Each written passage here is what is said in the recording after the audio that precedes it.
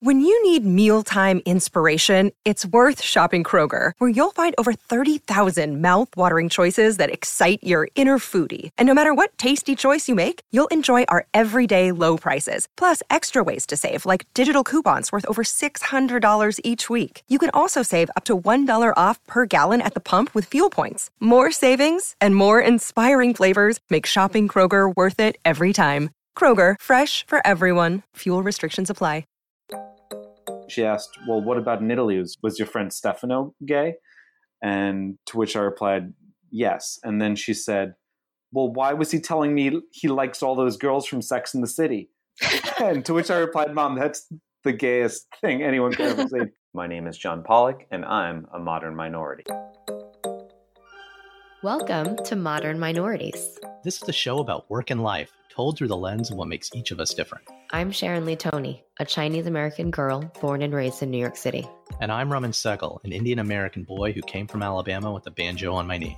Through conversations with some really interesting people, we uncover the stories, perspectives, and often unspoken truths about how our guests uniquely experience the world.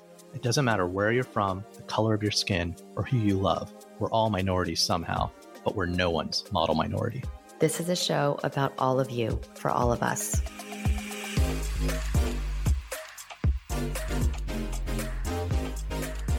Today we're talking to John Pollock. John is the founder and CEO of Ciao Andiamo, a boutique Italian travel company where, full disclaimer, Sharon and I actually sit on the board of this company.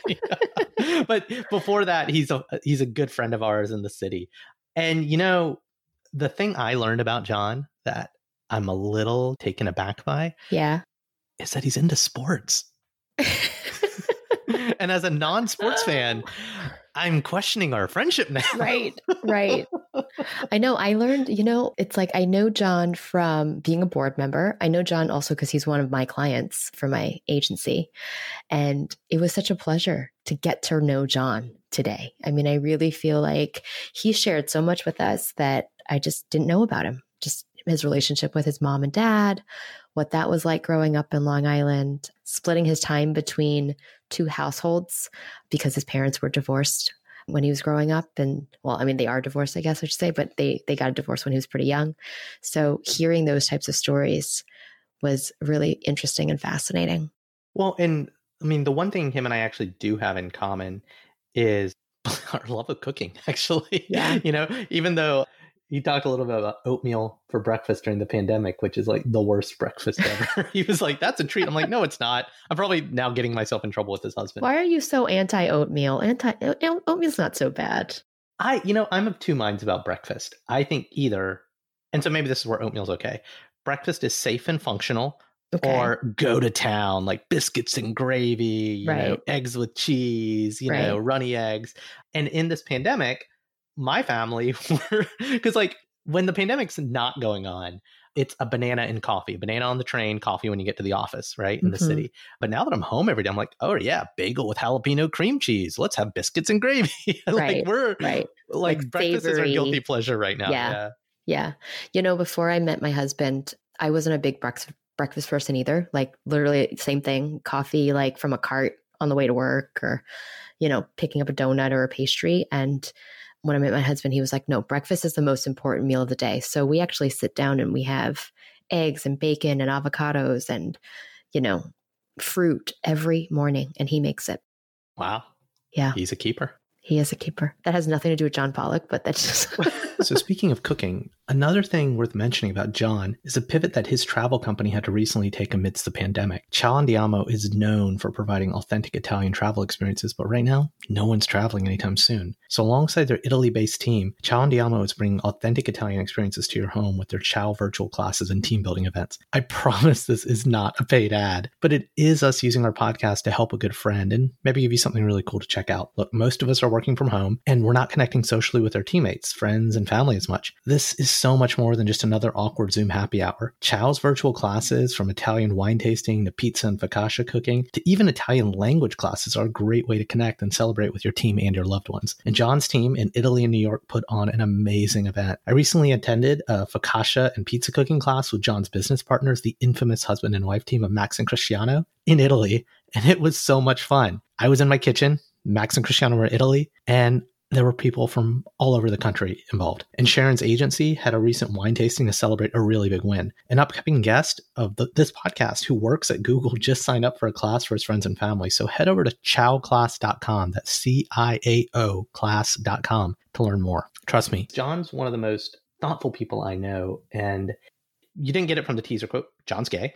And, we got right into it. But he was really inviting into letting us ask questions about his story and his experiences and how he knew it, and his mom's questions about Sex and the City. And, That was hilarious. That really was very funny.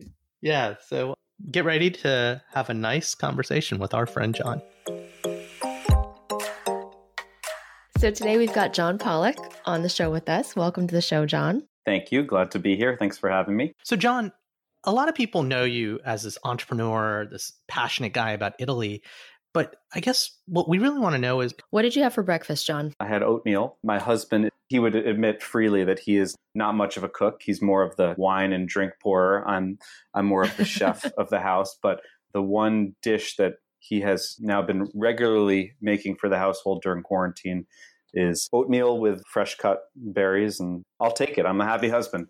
Yeah. You guys are living on the edge. Oh my God. I know. That's crazy. Super healthy. Yeah. I mean, the good thing is quite frankly, I enjoy cooking and we have a small galley New York kitchen. And so honestly, having both of us in the kitchen doesn't usually work out too well. I've learned enough now to know that when I think I want help and I call him in, that it just becomes more problematic than I bargained for. And I'm quickly yelling at him and kicking him out of the kitchen. So one at a time, let him make the oatmeal, pour the drinks. I can do the rest. That's fantastic. And how do you guys divide up the dishes after you cook? I'd say also quarantine has helped us to be a lot more collaborative in the after dinner cleaning up. So by necessity, but it's one of the good things that's come out of this situation. So we'll divide and conquer. I'll usually do the washing. He'll do the drying. It's a real team effort. That's good. Yes. Good. And we don't fight about it quite as much anymore. Have you always been a pretty good cook? Or when did you actually start cooking all the meals versus getting takeout all the time? No, I used to be a terrible cook or not at all skilled in the kitchen. My old roommate, Mangesh, this was probably 2 years out of college, still jokes about memories of me coming home from work and having for dinner peanut butter straight out of the jar with a spoon.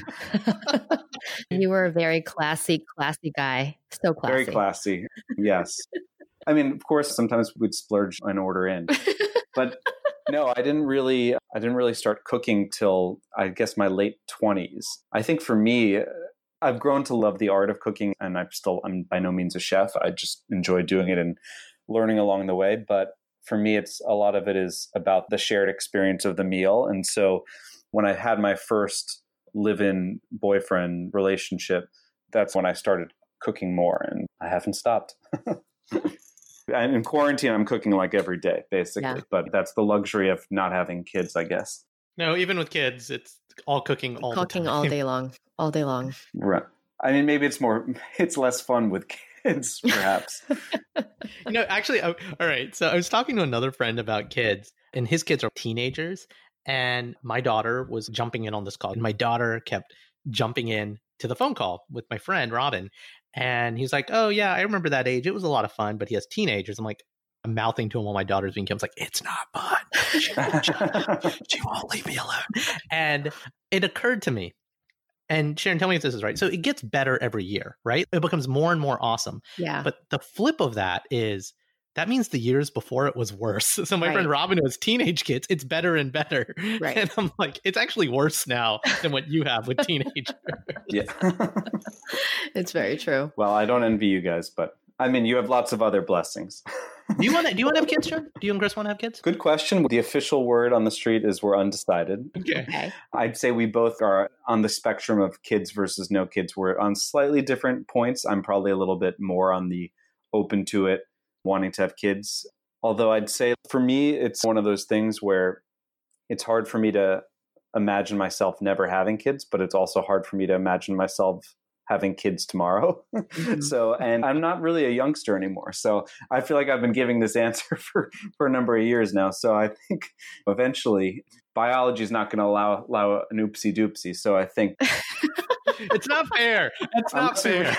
Unless we really get gung ho about it, we're probably trending towards no kids, which is hard because on the one hand, we both are big family people. We're very close with our parents, our siblings, our cousins, and we have a very kumbaya relationship across our in-laws. And we each value like close friendships and all the stuff that goes with that. And so in a macro sense, we'd be fit for parenthood, but in a micro sense, I don't know, we really like our independent lives. And it's hard for me to also just, I think we've seen the whole spectrum of parenthood experiences across our friends, and they all are stories that have love and happy endings, but it's hard.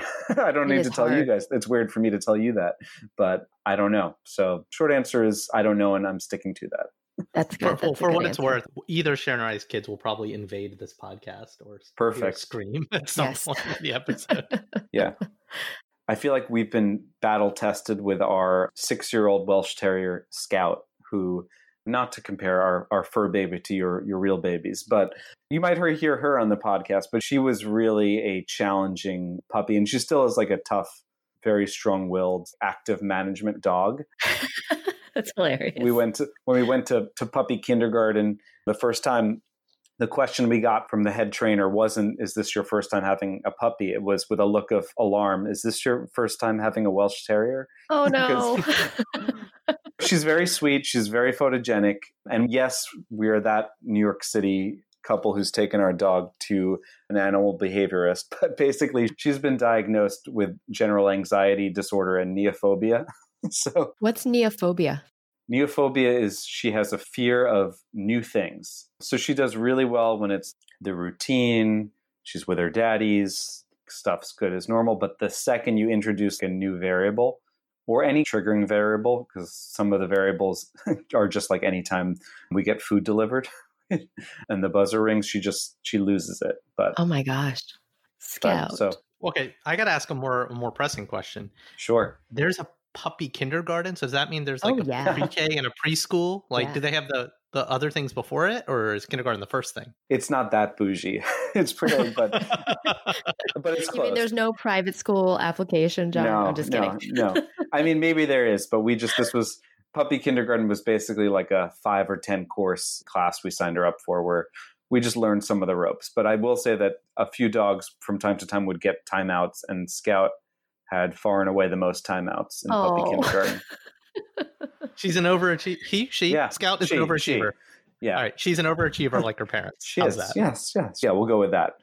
Well, Sharon and I know you pretty well as grown-ups, but how are you different from young John from Long Island? How are you different from that kid? Growing up, while I had good friendships and felt like I had a pretty good social life, at the same time, I think I had a lot less confidence than I do now as an adult. And not that that's not something I still try to work on, but I guess as a kid, I was always trying to fit in. And I think we all as people do that to an extent. And I'm sure I still do different versions of that today. But as a kid, I think I had friends, but I was never like part of the popular crew. And I think there was always a desire to fit in whatever way was the way that you should, whatever that means. And it was really more in college years and thereafter that I found my groove. And part of that was about building friendships that have stood the test of time and been more lifelong friendships. And part of it was just embracing the fact that fitting in is a silly idea. And that's more of a construct than anything that should be something your goals are tied to. I think college and thereafter really eased a lot for me, but I still think it's something that's like part of my DNA. And I think part of it just stems too from some of the behavioral patterns I learned from family growing up. What do you mean by behavioral patterns? I guess if I could describe a bit, my family, and I have wonderful, loving parents who I'm very fortunate to still have in my life, and I'm very close with them both. They're very different people.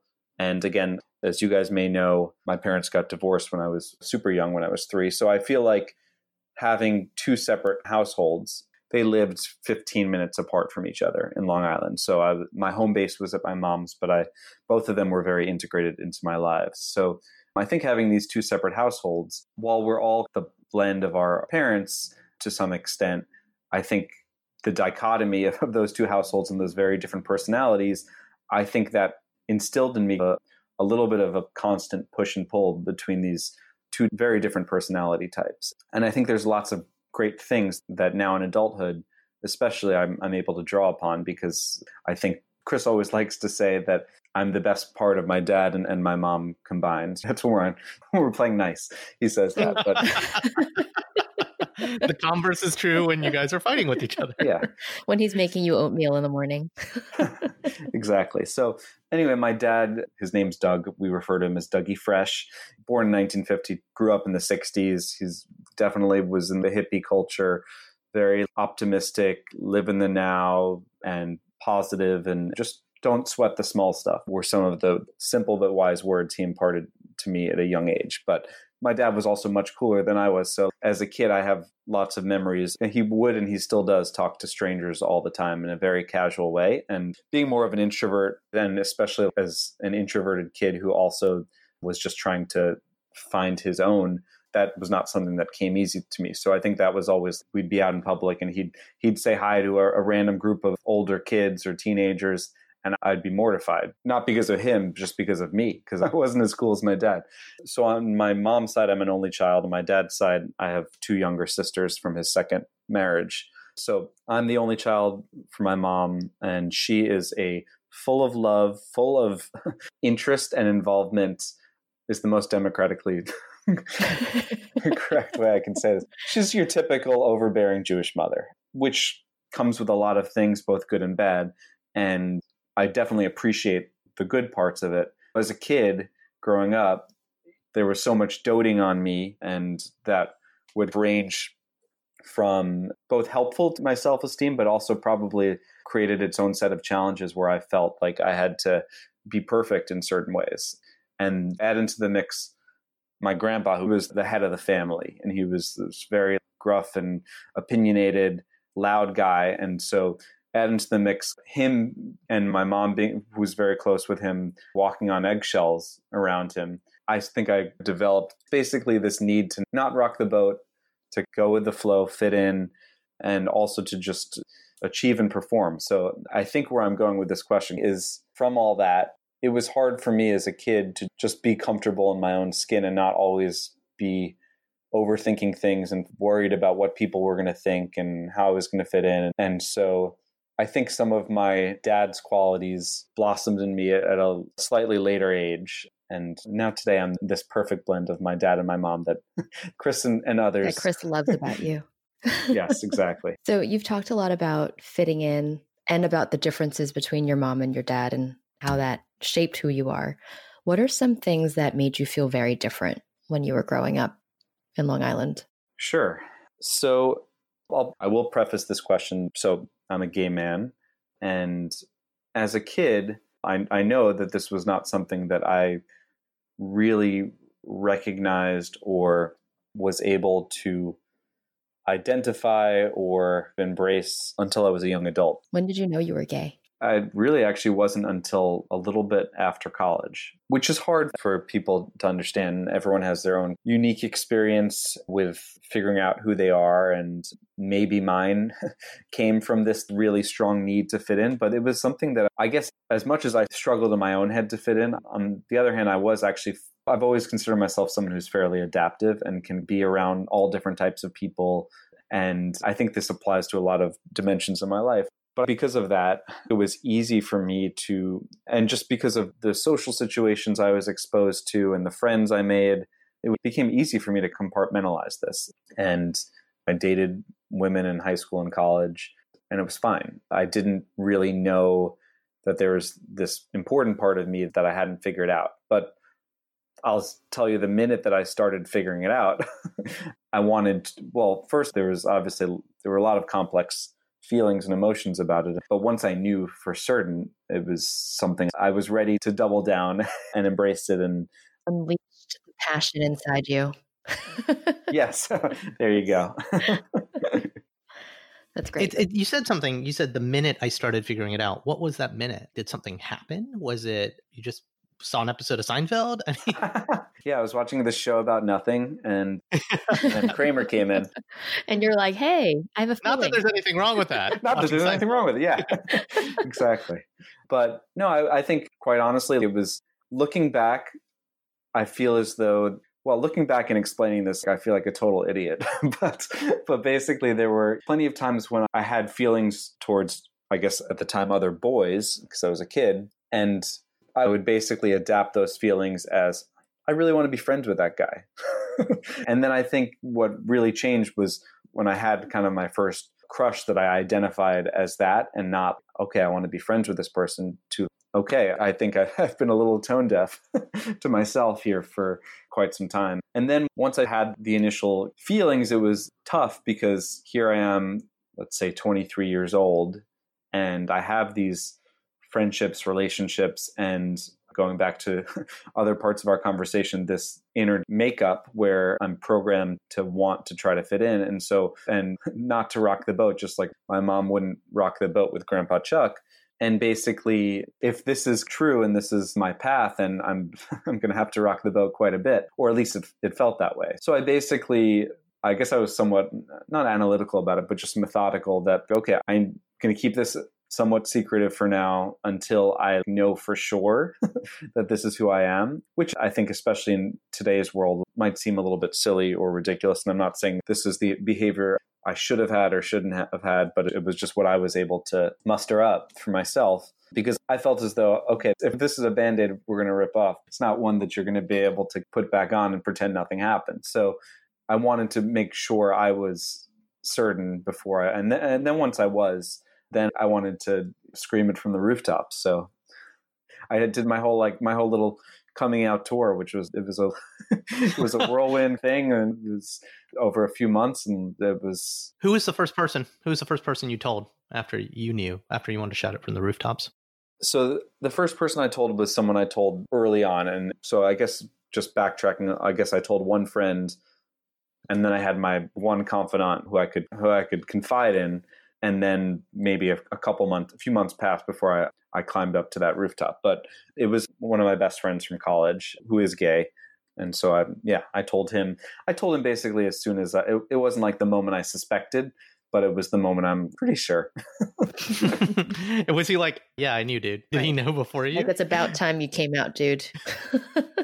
So this is my friend Donald, who's a bit of a character for anyone who knows him. But basically, I called him up. This is early 2000s, so we didn't have FaceTime or Zoom, but I called him up and I said, are you sitting down? And he said yes. And I'd later come to learn that he wasn't sitting down, but he was just looking in the mirror, trying to wait for his to watch his own reaction. But I said, I have some news to share. And he said, what? I'm like, well, and I didn't come right out with it. And he's like, did you get somebody pregnant? And I said, no. And then he said, jokingly, are you gay? And I said, yes. And cue the long silence. And I said, don't tell anybody. And then he proceeded to go up to a party and tell he didn't tell a lot of people, but he was telling some random person in the guise of that he thought I was just confused and didn't believe it and all this stuff. So I guess in deluding myself for quite some time, I guess I did a pretty good job of deluding others. So one thing we talked about, and we've known each other for a while, but in a previous conversation, this is going to date this interview, but we talked about Mayor Pete, and we talked about how there's the people who are, if I say the word, it's weird, but if you say the word, it's not. But it's like some folks who are more flamboyant. It's not about being open, but it's just the idea of being obviously gay. And then the idea of just happens to be gay. Right. And we talked about Barack Obama and Mayor Pete specifically. Right. So Barack Obama as the black politician who conformed and fit into a norm because that's who he was. Right. He was a nerd. Right. And then we talked about Pete's success because of that. And I think back to when I first met you, I didn't know you were gay. You were this guy that I worked with. And then you quit the company I was at because you'd been there for a few years. And I went to your going away party and you introduced, oh, I think it was your boyfriend, Chris. I was like, oh, okay, cool. Don't care. Yeah. And he makes my oatmeal. Yeah, exactly. It was at Pershing Square. It was at a breakfast place. When you're done with this, I want to tell you the moment I found out John was gay story too. Oh, yeah, no, but I want to hear it. Here's the thing. I'd been in New York a few years by that point, but I didn't have any gay friends. I had this perception of gay people, but when I found out you were gay, I was like, I don't care. And for me, I was like, that's pretty cool. I actually don't care that he's gay.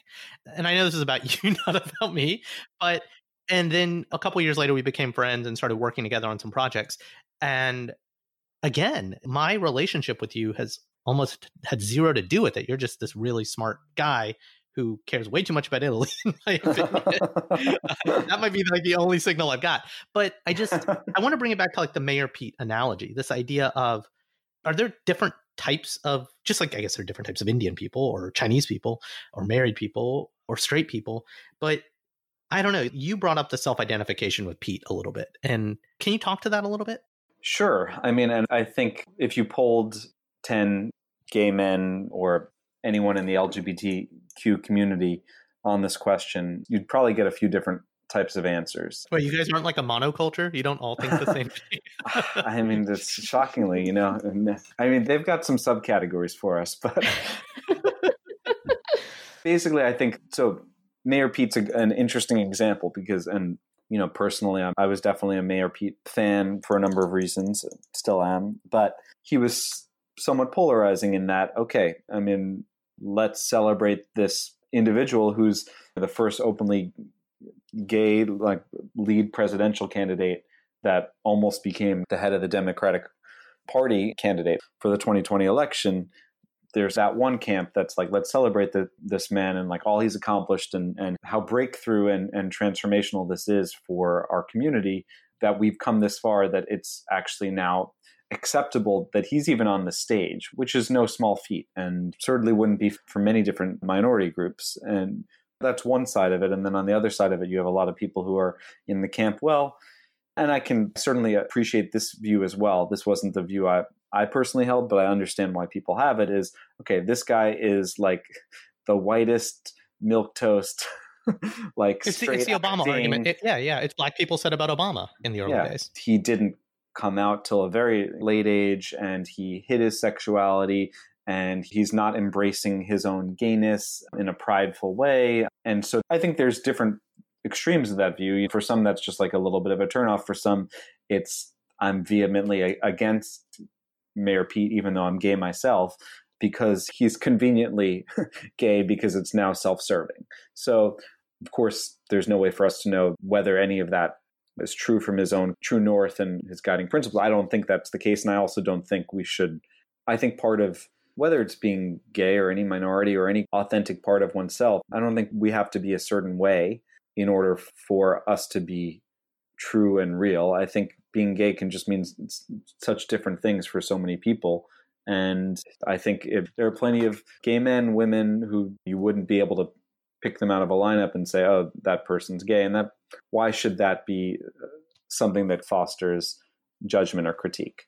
Now I'll contradict myself and say, I do understand that, and I'm not insensitive to the fact that our community, along with many other minority communities, has a long-standing history of struggle to be accepted and to be accepted unconditionally. So I understand the school of thought that says, okay, you can be gay, but you have to act this way, and then it's cool. But if you're a flaming homosexual, then a little too. If you're on TV, this was probably more the early 2000s example. If you're on TV, but you're anything but the Jack character on Will and Grace, I don't think we really have a role for you. So I get that. But hang on. There was Will. I mean, Jack was a character. And a lot of people cite Will and Grace as being one of the things in the 90s, early 2000s that normalized it, right? But there was Will. Jack was the flamboyant one, but Will was the Mayor Pete character. That's true. No, that's a good point. And yes, and I think they played off one another quite well in the show. I guess maybe another framing of it is, I wouldn't say either of them or straight acting, right? They presented two stereotypical versions of the professional or straight-laced Mayor Pete style, but gay, and then the more flamboyant gay. Don't you think that's happened in all pop culture? I feel like that's happened with every minority. Obviously, in the black and white sitcoms that I used to watch on Nick at Night, you would see that with the role of the woman, the mother. She can only be the mother, the housewife, etc. Mary Tyler Moore broke the mold a little bit. Totally had a crush on her. But Nick at Night, man. So many of my crushes came from Nick at Night. But then same thing with Indian people, right? Apu, right, was the first Indian character. And then Big Bang Theory, even though it's a more modern show and I hate it with a passion, he's playing a stereotype versus Aziz Ansari's a redneck who happens to be Indian, right? Parks and Rec. So I guess the introduction of any pop culture character of a minority group plays the stereotypes first. And we saw this with Chinese people in movies in the 60s and the 70s, right? It was terrible. And now the normalization of, oh, it just happens to be a gay person. Yeah, of course, there's a token gay person on the show, just like there's a token Indian person on the show, etc. Yeah, no, that's totally true. And I think you could probably point to most any minority class and see some version of this. And by the way, I will caveat all this with my own personal view that being a straight white gay man with opportunity in America is not like with a Harvard degree does not compare to so many much more significant, at least my version of that certainly doesn't compare to real struggle that so many have and do face today. So I don't want to do any false equivalency argument, but basically I do think probably across different groups there's different examples of arcs of progress where there's still a lot of progress to be done. So Will and Grace was a show that now we look at it and we can talk about how it's dated, but it was tremendous progress for the time. And it's a great show. I disagree with that point wholeheartedly. Fair enough. You don't like, I like that show. That was always one of my favorite shows. I'm not going to lie. I was a Seinfeld guy. It's like you don't have to be, you don't have to be one or the other. You don't have to. Nah, man. See, once you've. Aren't you just all inclusive, Raman? Come on. No, I am so biased. It's like The Wire or Seinfeld. Seinfeld ruined comedy for me. It took a while for me to enjoy anything that was funny on TV. I think I had to get to like Community or 30 Rock. It was like a decade of hating anything with jokes on TV. What are we talking about again? Talking about John here. I think we're talking about nothing. No, we're talking about you. All right, so nothing. I've got like 1,000,005 questions for you. Just going back to your parents again. How did they respond when they found out you were gay? How did you tell them, and how did they respond? I probably told them in really terrible ways, but it was part of my AOL Instant Messenger. Right? No, it was in person. It was so I guess it could have been worse. But yeah, these were the times of AOL Instant Messenger. So I'd say the way they each reacted, and I'll start by saying again, I've got two incredibly loving parents who support me to the moon and back, and a lot of people who have their coming out stories with their parents don't have it this good. So I feel very fortunate and blessed in that respect. But I was probably more nervous to tell my dad than my mom. But my dad, in the end, not really surprisingly when I think about their personalities, I think it was easier for my dad to take the news than for my mom. I told them both on back-to-back days, and both of them were in car rides where they were actually where they were driving. One was where they were driving. You were risking your life there, John. I mean, again, like I said, I hadn't thought it out so strategically, but for me, the goal was, I just need to rip this off like a Band-Aid. I just want it done. And with my dad, he was actually driving me to my mom's house. This was the summer before I started business school. So I was basically homeless, and I had just come back from working and living in Italy. And so I had a couple months before I moved to Boston for business school. Where did you go to business school? Where'd you go to business school, Mr. Model Minority? Harvard Business School. Oh. I won't say that, some school in Boston. Why is it that Harvard grads always say things like, I went to school in Cambridge? You know? I'm like, come on. I do. Just say it. All right. Go on. I will say it. There's I feel like an angst of dropping the H-bomb period. Like it's not like I don't like to do it. So maybe some people say it because they genuinely have good intentions. They don't want to come off as obnoxious, but obviously it's much worse to say I went to school in Boston, in Cambridge, or just technically just outside of Boston. No, that's super annoying. But anyway, so basically my dad's driving me to my mom's house, and I told him on the way, we were like almost arrived at my mom's house, obviously because I waited to the last minute possible to actually muster up the courage. But he took it much better than I did. And he basically wait, pulled over. explain. What does that mean? He took it better than you did? Yeah, I mean, I was so anxious and stressed about coming out. And I think at this point I'd come out to enough friends where I was getting the hang of it and getting a little more confident, but it's your parents. And I think it's, at least in my experience, for a gay man coming out to his dad, it's tricky, or at least feels tricky, because this is your dad, the patriarch of the family, and cue young John trying to fit in and be adaptive and be dad's son. And so there's this feeling of not being accepted by your dad, or not being, it felt like much more than coming out as being gay as a sexual orientation, but as not being dad's son kind of, not kind being of component. who you thought they wanted you to be, right? Yeah. And which is ridiculous because it's totally in my head. And I'm sure he went through his own process, but he right away pulled over the car and he's like, can I come out and give you a hug? Can I start telling my brothers and sisters? And I was like, maybe not yet. I'm not comfortable with that yet. So he was ready to double down more than I was, I guess, at that point on my being gay. That's great. That's really great. And with my mom, also probably not the best strategy for how to come out to her. It was also in a car. I thought I was being really smart because I said, what are you doing, John? You're like planning it for the car. You're like, well, they can't walk out of the room. Right. When they're going 65 miles an hour, I'm gonna shock them with my news. Well, here's what's happening. So I wasn't long off from going off to business school, and I had to get this stuff done, to get this out of the way, checked off. So this next day I was going to be flying off to meet some friends in Chicago. Coincidentally, I was flying off to Chicago to meet them because we were going to watch the gay games. So, I was, so you were like I before I watch the gay game, I have to tell my parents. I got to tell my mom. Yes. So, like I said, I was really embracing this whole gay thing. But yeah, so I'm like, I got to tell her before get this out of the way. And so I'm like, Mom, why don't I drive to the airport? Not really thinking that, oh, wait, after I come out to her and she drops me off, she's got to drive the car back by herself, which was the big miss on my part, but which I feel bad about to this day. But basically, I came out to her and it was a little bit different of a reaction. Was there a scream or tears? It was a reaction of getting a phone call in the middle of the night with some shocking news and disbelief and jumping right into some alarming and some really funny questions. So she had just visited me in Italy when I was living there. And so she said things like, and I'll throw in her Long Island Jewish accent here. She'd say things like, first she started naming all my friends, asking if they were gay. Some yes, some no. And some of them who were a little bit more obvious, she'd say things like, I knew it. And then some of them who were like most obviously hetero, straight, she still asked about them. And then she asked, well, what about in Italy? Was your friend Stefano gay? And to which I replied, yes. And then she said, well, why was he telling me he likes all those girls from Sex and the City? And to which I replied, Mom, that's the gayest thing anyone could ever say to you.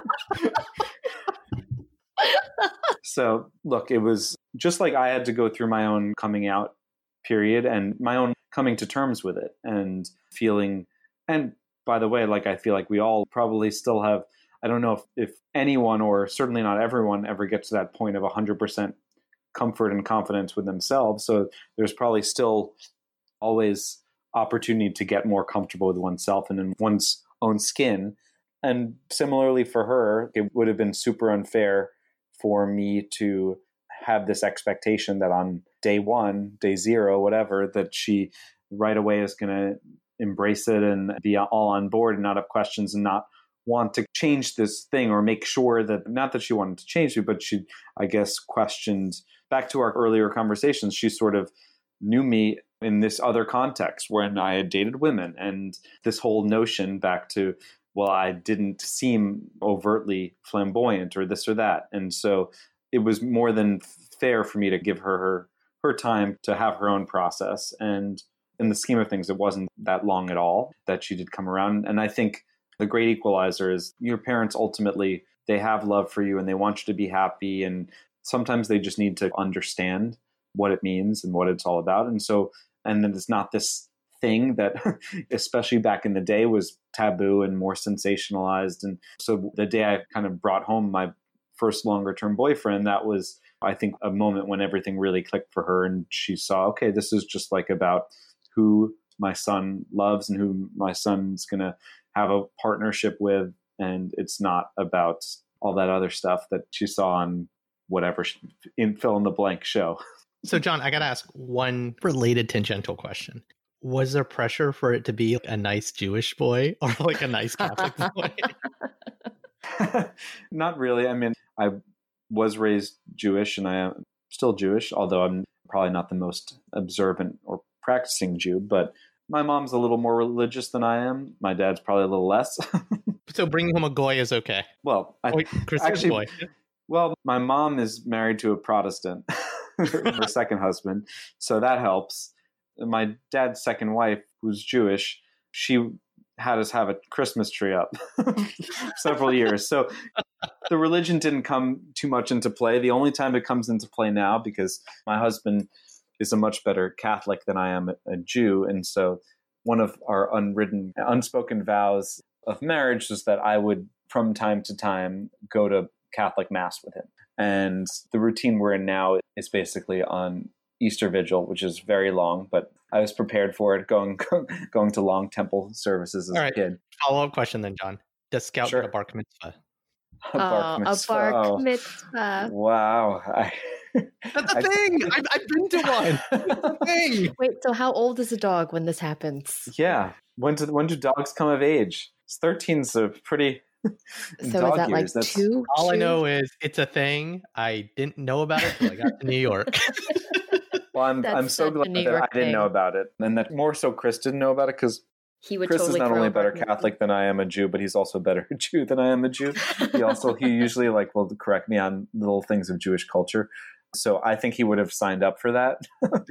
There is something that happens around Easter or whenever called the blessing of the animals or something that we pass by churches in our neighborhood that have had signs up for it. And he's pointed out from time to time, and I've changed the subject every time. Nice. So no bar mitzvah, please. So I think... John, you've shared so much with us, and I think it's now time for speed round. Are you ready for our speed round? We'll see. I'm not always so quick on my feet, but we'll give it a whirl. Okay.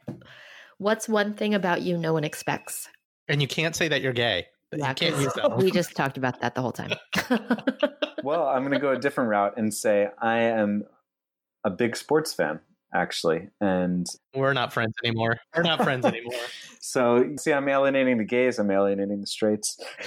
Growing up, I was a huge sports fan. I was the sports editor of my high school paper. I camped out overnight in the South Bronx to get Yankees playoffs tickets. I let that part of me die down for a while when I was embracing my newfound gay identity. But I've since picked it back up. And actually, Chris is a sports fan as well. So we're basically, amongst our friend group, we're probably the only ones I can speak of that in any way, shape, or form like sports. So I think, some of them who we're close with definitely know it, and some of them who don't. When we have that's the secret. That's the secret. Yeah, that's the big reveal. Sorry, you're watching what? John, I knew there was a reason we didn't hang out that much, and I'm really hurt and shocked. As a fake sports fan, oh my God. Raman, I'm going to need you to take this news a little bit more like my dad would take it. Yeah, give him a hug, Raman. No hugs. No hugs anymore. Especially because you said Yankees, man. I mean, if I had to root for a team, it would be the Mets because they're the underdog. This podcast is going to end our friendship. Is there a book or a movie that has characters that you relate to? Sure. So I recently read the book The Great Believers, which is an exceptional book, which I highly recommend if you haven't had a chance to read it. And it's set basically across two different time periods, first in the 1980s during the AIDS crisis in Chicago, and then in the 2010s, flash forward. But it's basically a great character story, and it profiles the lives of some of these young gay men who basically before, during, and after the whole onset of the AIDS crisis. And while I myself didn't experience that firsthand, it just wasn't my era. And I'm even probably a little bit further removed from it from some of my peers just because it took a little bit longer for me to figure out who I really was. But beyond it just being really well written and totally the book I love, I think one of the things that really resonated with me a lot is this could have been us. This could have been me and my group of friends. And it's not, well, to one extent, it's a while ago. It's really not. And there's a number of works, of course, that profile that period really well. But I felt like the characters were relatable and felt like characters that could have been my group of friends. And just for me, coming into my own as a gay man was such a liberating and wonderful and special thing that I feel really fortunate that I had the support system and people around me to, even though it had its challenges along the way, I felt like I was able to embrace it and I was able to take leaps and not really have some minor obstacles, but not really get hurt or really, really challenged along the way. And knowing that I'm not far removed from this unimaginable horror that befell so many from just one generation before is just something that it's easy to lose sight of, but I try to reflect on it. And totally changing gears, I mean, I think thinking about this pandemic and where we are today, as much as I've been struggling during this period with my business because I run a travel company that specializes in travel to Italy, and we were one of the companies that were first hurt in a major way by the pandemic. I'm healthy. My family and close friends are healthy. I'm trapped in a New York City apartment, but we got everything we need here. We're doing just fine. And so I don't know why this triggered this parallel for me, but I think in general, while being gay and other types of challenges I've had to face along the way are real, I think it's important for anyone who's going through their own experiences to have perspective and realize that your biggest problem is your biggest problem, right? So I try to embrace how lucky and fortunate I am in so many ways. And I think in the spirit of this podcast, like I feel, yeah, I'm technically a minority, but I'm also in many ways not. And I think it's good to both embrace our own struggles, but also not be tone deaf to how other people often and in many ways, shape, and form have it a lot worse. That was a really long answer for a favorite book. What is your favorite mom dish? My favorite mom dish. So my mom is definitely a better cook than Chris, but not as good a cook as I am. I guess growing up, my favorite mom dish was taco night. And I've carried the taco night tradition alive. And we have that once a week, usually with friends. Yum. What's your least favorite food? And don't say oatmeal because Chris is listening. I'd say anything, anytime we're talking organs, with limited exception, I'm pretty much count me out. Yeah, that sounds, I like some organs, but not all organs. Yeah, I could do chopped liver. Yeah, exactly. Who's someone out there that you would want to interview for a podcast? I could take this a couple different ways. I'm going to go where my heart is taking me, which is Amy Sedaris, if you guys are familiar. And she's been my longtime comedic heroine. And she embodies quirky. She basically embodies the opposite of going with the grain in everything she does. And she's brilliant. And yeah, I was definitely in the early 2000s obsessed with Strangers with Candy. Last question. You ready for it? We'll find out. What does being a model minority mean for you? I think ultimately, just sort of drawing back on some of the points we hit on earlier, I think being a minority, ultimately everyone has their own lens and collective set of experiences, both external and as well as internal. And there's such a vast spectrum of what that means, both in terms of how being a minority has meant struggle, how someone wants to embrace and showcase whatever way, shape, or form they are a minority to the world. And I think what it comes down to is I don't think there's a right or wrong way to be a minority. And I don't think it's right to compare the Mayor Pete to the RuPaul, although RuPaul's pretty fabulous. And I think probably a bad example here because I think it's hard to compare anyone to RuPaul. But basically what for sure RuPaul exudes and what I hope Mayor Pete is exuding as well is just being comfortable in one's skin and their authentic self. So, and that doesn't always mean the same thing across someone's lifetime. That can mean different things. I think we, in this culture, we're so quick to judge people who are quote unquote our own because they aren't being a minority in the right way, or they aren't being a majority in them, whatever it is. But basically, I think just letting people go on their own journey. And I think there is something for sure to be said about don't hide yourself and hide your true north. But I think as long as you're true to yourself and whatever that looks like, I think that's just fabulous. You had to use the word fabulous. Right as it was coming out there, I was like, oh my God, this is the gayest thing I've said all interview. John, no, seriously. I just really appreciate your honesty, and just there's always a certain thoughtfulness that goes into every conversation we have. And I just appreciate you bringing that to this one. Thanks so much. Thank you, You John. are very welcome. Thank you guys for having me. And that's our show. Like what you heard? Please subscribe and rate us on your favorite podcasting platform. For more about this episode, links to things mentioned, or to join the conversation, visit modmypod.com. We'd love to hear from you. Now, here's a preview of our next episode. I remember when I arrived in the U.S., the bright lights of New York City. We arrived at night at JFK. I was so amazed as a 13-year-old. Oh my God, this is the land of the free. I was so excited to be here. I thought the buildings do not get this tall in Antigua, ever. I was so elated, and it was so great to be there. But then the next morning, when I woke up, oh, okay, I'm in an apartment. I didn't know what an apartment was before, but thank God I used to watch The Jeffersons. I didn't understand apartment style living because in Antigua, we all got a house. And I'm like, why aren't we in a house? That's it for now. I've been Raman Segal. And I'm still Sharon Lee Tony. Remember, we're all model minorities out there. We'll talk to you soon.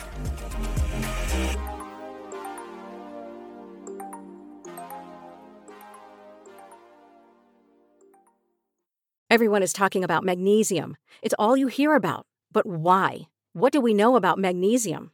Well, magnesium is the #1 mineral that 75% of Americans are deficient in. If you are a woman over 35, magnesium will help you rediscover balance, energy, and vitality. Magnesium supports more than 300 enzymatic reactions in your body, including those involved in hormonal balance. From functional medicine doctors to mental well-being and female hormone experts, we all know that magnesium is the one mineral to improve all aspects of well-being and health. But which one? Magnesium Breakthrough from Bioptimizers, the trusted choice recommended by leading experts with 7 best-absorbed forms of magnesium to ensure your body receives the support it needs for overall well-being. Go to bioptimizers.com/balance today and use code BALANCE10 for 10% off. Support your journey to wellness at bioptimizers.com/balance. Magnesium Breakthrough from Bioptimizers, your foundation to optimal health and vitality.